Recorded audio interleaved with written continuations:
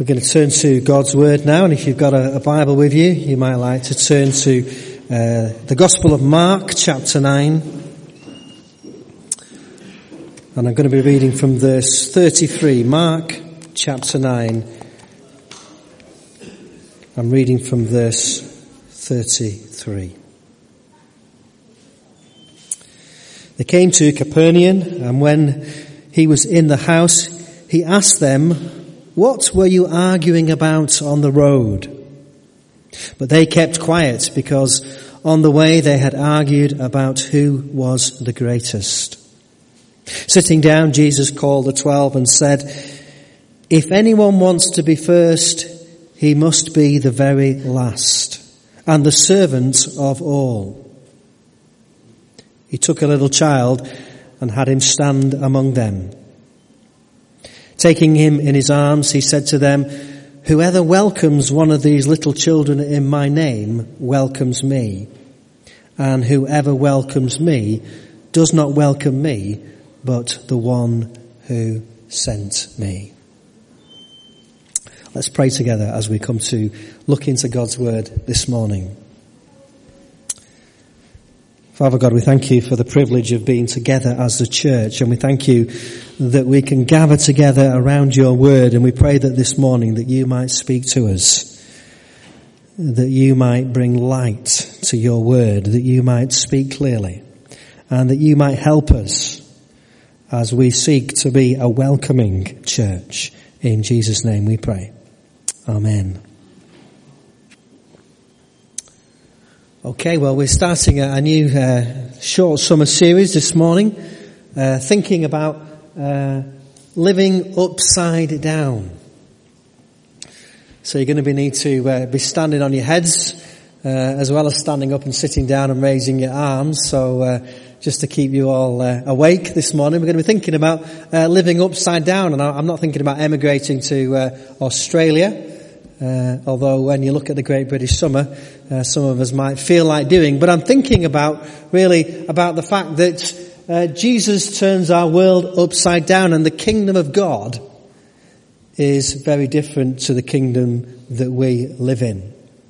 And as we pray in that prayer, in the Lord's Prayer, part of our life as a church is trying to bring something of heaven, something of God's kingdom to earth. So we're going to be thinking over these next couple of weeks anyway, about living upside down. And we're thinking this morning about greatness in God's kingdom. We're thinking about greatness in God's kingdom. Who's the greatest is a question that people like to ask, isn't it? You know, who's the greatest footballer of all time? Might not be up there as far as you're concerned, but these are the sort of questions that newspapers and television programs love to explore, don't they? Who's the greatest of all time? Who's the greatest footballer? You know, who's the greatest rower of all time? You know, people have their opinions on these things, don't they? And there's even, I don't know whether they still do it, but the Times newspaper used to run an annual greatest sermon of the year competition. Not that I've ever entered it or will be doing it at any stage in the future, because I can guarantee you one thing, that this probably won't be the best sermon you've ever heard this morning. But when we think about greatness in God's kingdom, we discover that it's different from greatness in the world. Greatness in God's kingdom is very different than greatness in the world that we live in. "What were you arguing about on the road?" Jesus asked the disciples, but they kept quiet because they had argued about who was the greatest. It's a question that's been asked and argued about for centuries. And even the disciples were wondering who was the greatest disciple. I wonder, we don't know, and it is just wondering, but I wonder, who do you think amongst the disciples perhaps thought they were the greatest? Who might have been putting their kind of their best forward for being the greatest in the disciples? Who do you reckon? Just shout out if you think anybody pops into your mind. John, Peter. Yeah, they could have been there. Certainly, if you look at John chapter 9, it follows the beginning of John chapter 9. We have the transfiguration. Where Jesus took a select few up this mountain where they had this fantastic experience, where Moses appeared and other greats from the Old Testament. And I'm sure maybe they came down from that mountain, thinking, well, we've been set apart. And maybe that was one of the things that sparked this argument about who was the greatest among the disciples. But they recognize, or rather they don't want to admit it, they recognize that this isn't a good thing to be talking about, because they seemed rather shy when Jesus says what we are talking about. And they kept quiet because they were arguing about who was the greatest. And then Jesus drops the bombshell. Very often, in fact, in the previous verse that we didn't read, when Jesus had been predicting his death, they said they didn't understand what he meant and were afraid to ask him. And it's encouraging, isn't it, that very often the disciples didn't get what Jesus was trying to get over to them, because often we're in that place where we don't really get it. And hopefully this morning, one of the things that we might do is get something about greatness in the world, because Jesus says, if anyone wants to be first,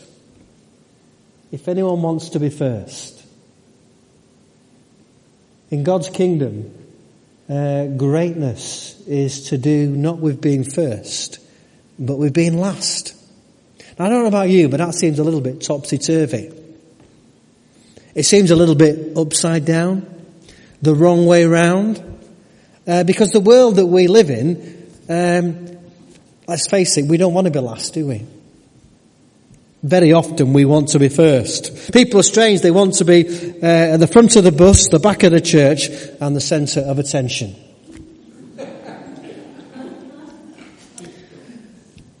We certainly don't want to be last.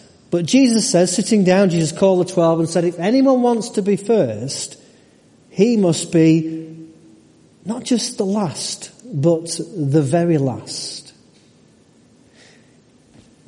It's a strange thing to say, isn't it? But we've heard it before, and so maybe we think we know what Jesus is talking about. But I wonder whether we really do. I wonder if anyone wants to be first. See, greatness in the God's kingdom is about being the very last. Anybody know who this guy is? Neil Armstrong. Well done, Michael. Neil Armstrong. One of my fond I guess it is a fond memory of childhood. I can remember being woken up at some unearthly hour in the morning and kind of dragged down and placed before this black and white television because I needed to watch this momentous historic occasion of the first man walking on the moon. And if those of you, some of you will remember it, the crackly pictures, you could hardly see anything and you could hardly make out, but it was a big thing. And there was this thing that some of you may recall called the space race. And there was a race between Russia and America, the two superpowers, about, who could be the first to put a man on the moon. And the Russians had beaten the Americans getting the first person in space. And the Americans were desperate to make sure that they were the first people to put a man on the moon, because they wanted to be first. They didn't want to be second or third, and certainly they didn't want to be last. We live in a world, don't we, where, we live in a kind of first past the post world, don't we? Everybody wants to be first, don't we? Nobody wants to be last. The cartoon's quite right. It is a religious thing, thinking that you've won when you become last. I could have used a pun, but it just doesn't work now, because I could have talked about Burnley Football Club. How you could celebrate being last, but of course you're celebrating being top. Well, yeah, there may be a reversal next season, but we'll wait and see. We'll wait and see. You know, Leicester City, hey ho. Being the last. And of course, you know, continuing the sporting, some of you will be watching the tennis, no doubt, this afternoon. And nobody wants to finish second, do they? Nobody remembers who finished second. If I said who finished second last year or the year before, you may or may not recall. Because we remember those people that win, don't we? Those people that come first. And of course the same in the football. Some of you may be watching the football later. And nobody wants to become runners-up. I can remember when I was a youngster getting to the YOC. I can't remember what it stands for, but we got to the YOC Cup final. And we played in a proper football ground. And we came runners-up. We lost the match. And they gave us a medal, and it was meaningless. Who wants a runners-up medal? We don't want runners-up medal, do we? We want winners' medals. I couldn't tell you where that medal is now, because it was meaningless. I didn't win. We didn't win. And maybe we can learn something from the Icelanders. Anybody been joining in with the Icelandic chant? Should we try it? It's great, isn't it? It's great. I love it. I love it. It's great, isn't it? But did you see the welcome home they got? They didn't win. They beat England, but hey ho. Most teams would have done, wouldn't they? But you know, they got knocked out, and yet the welcome that they received, it seemed like everybody in Iceland turned out to welcome home basically a bunch of losers. They'd lost. And there was something in that, wasn't there, that kind of captured people's imaginations about this small nation with what is it, 300,000 people, and a tenth of them actually went to watch them in France. And there was something about the welcome home that these people got that kind of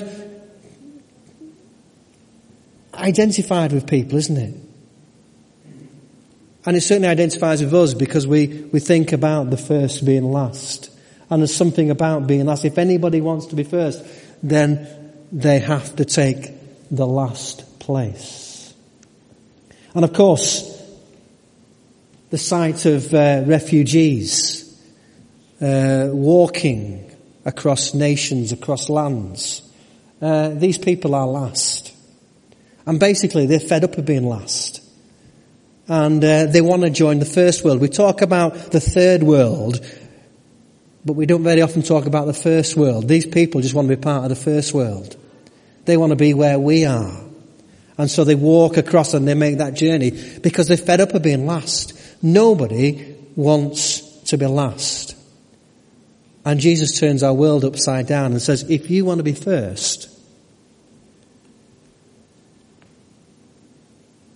he must be the very last. So, greatness in the God's kingdom, it's not about being first. It's not about being first in the queue. It's not about being first in a race. It's allowing other people's space.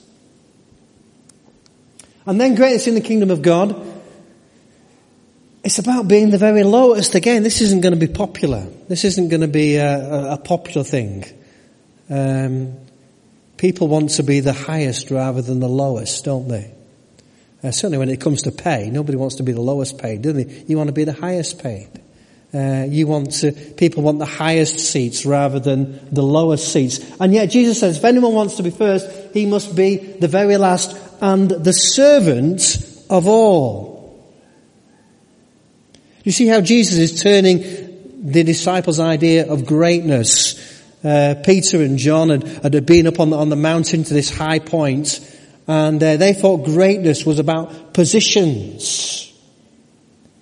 You know, if Jesus was going to come into his kingdom, they wanted to make sure that they, had a good position. And they were thinking in a worldly way about positions being handed out and about who's going to be the greatest. And Jesus says, actually, if you want to be great in the kingdom of God, then you've got to be a servant. And nobody wants to be a servant, don't they? It's much more. Ben was talking about going into posh restaurants, and what happens in posh restaurants, people come and wait on you and serve you, and it's very nice, isn't it? It's lovely, isn't it? And you don't have to do the washing up afterwards, unless you can't pay the bill. But hey ho, And it's lovely, isn't it, when people serve you? But it's not so much fun when you're on the other end, when you're on the serving business. And yet this is what Jesus says the kingdom of God is about. It's not about being served, but about serving. If you want to be great, you must become a servant. And sometimes we do get a little bit mixed up in the church, don't we? Because we tend to think, if we were to do a little survey in the church, about who's the most important person in the church, I wonder how many people would say, well, obviously the minister's the most important person. And if they did so, they'd be wrong. Because Jesus seems to say, actually, the most important, the greatest people are the ones who are the last and the ones who have the lowest place and the people who serve. That's what greatness is. It doesn't look like that great from a world perspective.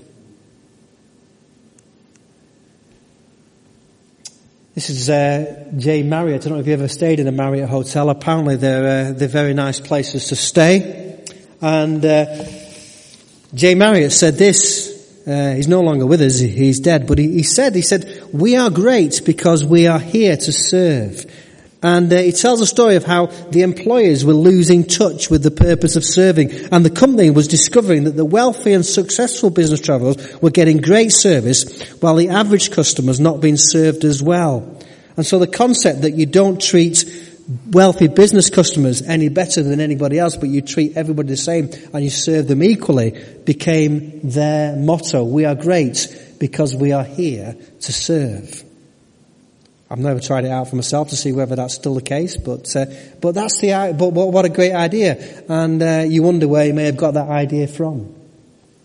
Somebody a little bit more well known to us, Rick Warren, says this: the mark of spiritual maturity occurs when a believer takes off the bib and puts on the apron. Immature children wear bibs and expect others to meet their needs. Those who don aprons have learned the joy of serving others. And it is a challenge to us, in the church. Are we here to be served, or are we here to serve? Are we here to be served, or are we here to serve? And what would our community look like if we decided as a church we are here to serve our community?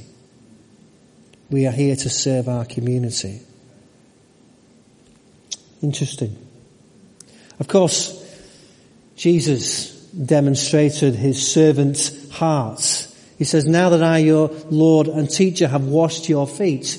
Do you remember the incident in John chapter 13 when they were gathered for the Last Supper and Jesus takes off his garments and he puts on an apron and he washes the disciples' feet, and he says to them, now that I, your Lord and teacher, have washed your feet, you also should wash one another's feet. I have set you an example that you should do as I have done for you. Being the very lowest. And he goes on to say, I tell you the truth, no servant is greater than his master, nor is the messenger greater than the one who sent him. Now that you know these things, you will be blessed if you do them. Jesus was setting an example of what leadership, of what greatness was about, and it was about serving other people, about taking that lowly task that only a servant would do and washing his disciples' feet. Greatness in God's kingdom is about being the very lowest. And then greatness in God's kingdom is about welcoming the very least. Greatness in God's kingdom is about welcoming the very least. He took a little child and had him stand among them, taking him in his arms. He said to them, whoever welcomes one of these little children in my name welcomes me.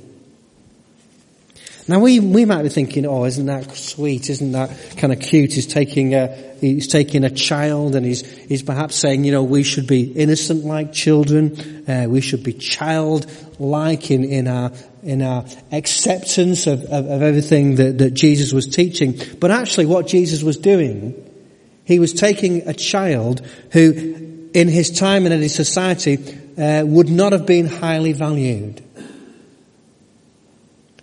And he's saying, he brings the child into the centre. And what he's doing is he was taking somebody who had no power, no rights, no voice. And he was saying, whoever welcomes one of these little ones welcomes me. Whoever welcomes one of these little ones welcomes me. And there is a danger in church that we forget that we are part of an upside down kingdom. How often in church, do we actually give an equal welcome to all? I loved what Ben did, but it would have been a difficult thing, wouldn't it, to not stand up and say, well, actually, I don't feel welcome here. It might have even appeared rude, but it would have been a difficult thing to do. But my concern in any church and every church that I've been in is that actually some people may feel more welcome than others. Some people may feel more at ease and more at home than others. And we do tend to judge people, don't we, by appearances, by stature, by a worldly standing, by what they do, by how much money they have, by what gifts and abilities they have. When somebody new comes into the church, it's tempting, isn't it, to think, oh, great, this person can bring this and that and the other, and this person, well, maybe they don't have quite as much to offer. And it's so easy to adopt that kind of worldly approach. And Jesus says, whoever welcomes one of these little ones welcomes me, welcoming the very least. He took a little child and had him stand among them, taking him in his arms. He said to them, whoever welcomes one of these little children in my name welcomes me. Whoever welcomes one of these. And maybe we could update it and say, whoever welcomes one of these refugees, whoever welcomes one of these people who has a different religion than us, whoever welcomes one of these people who are different in any way, whether it be race, whether it be gender, whether it be sexuality, whatever the differences and whatever, we have to try and look for a welcome. And I wonder where are the welcome for the people who don't feel welcomed? Do we give an equal welcome to all? Whoever welcomes one of these, welcoming the very least. And of course, as we still kind of recall from the EU referendum, I guess one of the difficulties, I was thinking when I was on holiday, it's interesting, isn't it? If the EU referendum had been a church meeting, we probably wouldn't have passed it, would we? Because if we were making a huge decision about something really important and only 50% of the people thought it was a good idea, we probably wouldn't go ahead with it. And I guess that's why some people are struggling with the outcome of that. But actually, again, as a church, we have a real role to play, I think, in our society in helping people and welcoming people of different opinions and different views. So often when I'm in Christian circles, I hear people writing other people off because they think differently, because they vote differently, because they behave differently. It's so easy, isn't it, to write people off. And yet Jesus says, whoever welcomes the least of these. And the challenge for us is to look into our world and say, well, who are the least of these? Who are those people that the world doesn't welcome? As I've been travelling this week, I've noticed that some churches, have started putting signs outside their churches, not advertising what they're doing, so much as making sure that people understand that asylum seekers, refugees, All are welcome here. They're sending out a message to our nation that we want to know that people are welcome, that they are welcome to come into our churches. And although we don't live in a particularly diverse neighbourhood, maybe we need to make sure that everybody knows that they are welcome. And that takes work and effort, and it means making an effort to make sure that we welcome equally people from wherever they come from. Whoever welcomes one of these welcomes me. And so, in this new series, we're thinking about how Jesus turns our world upside down.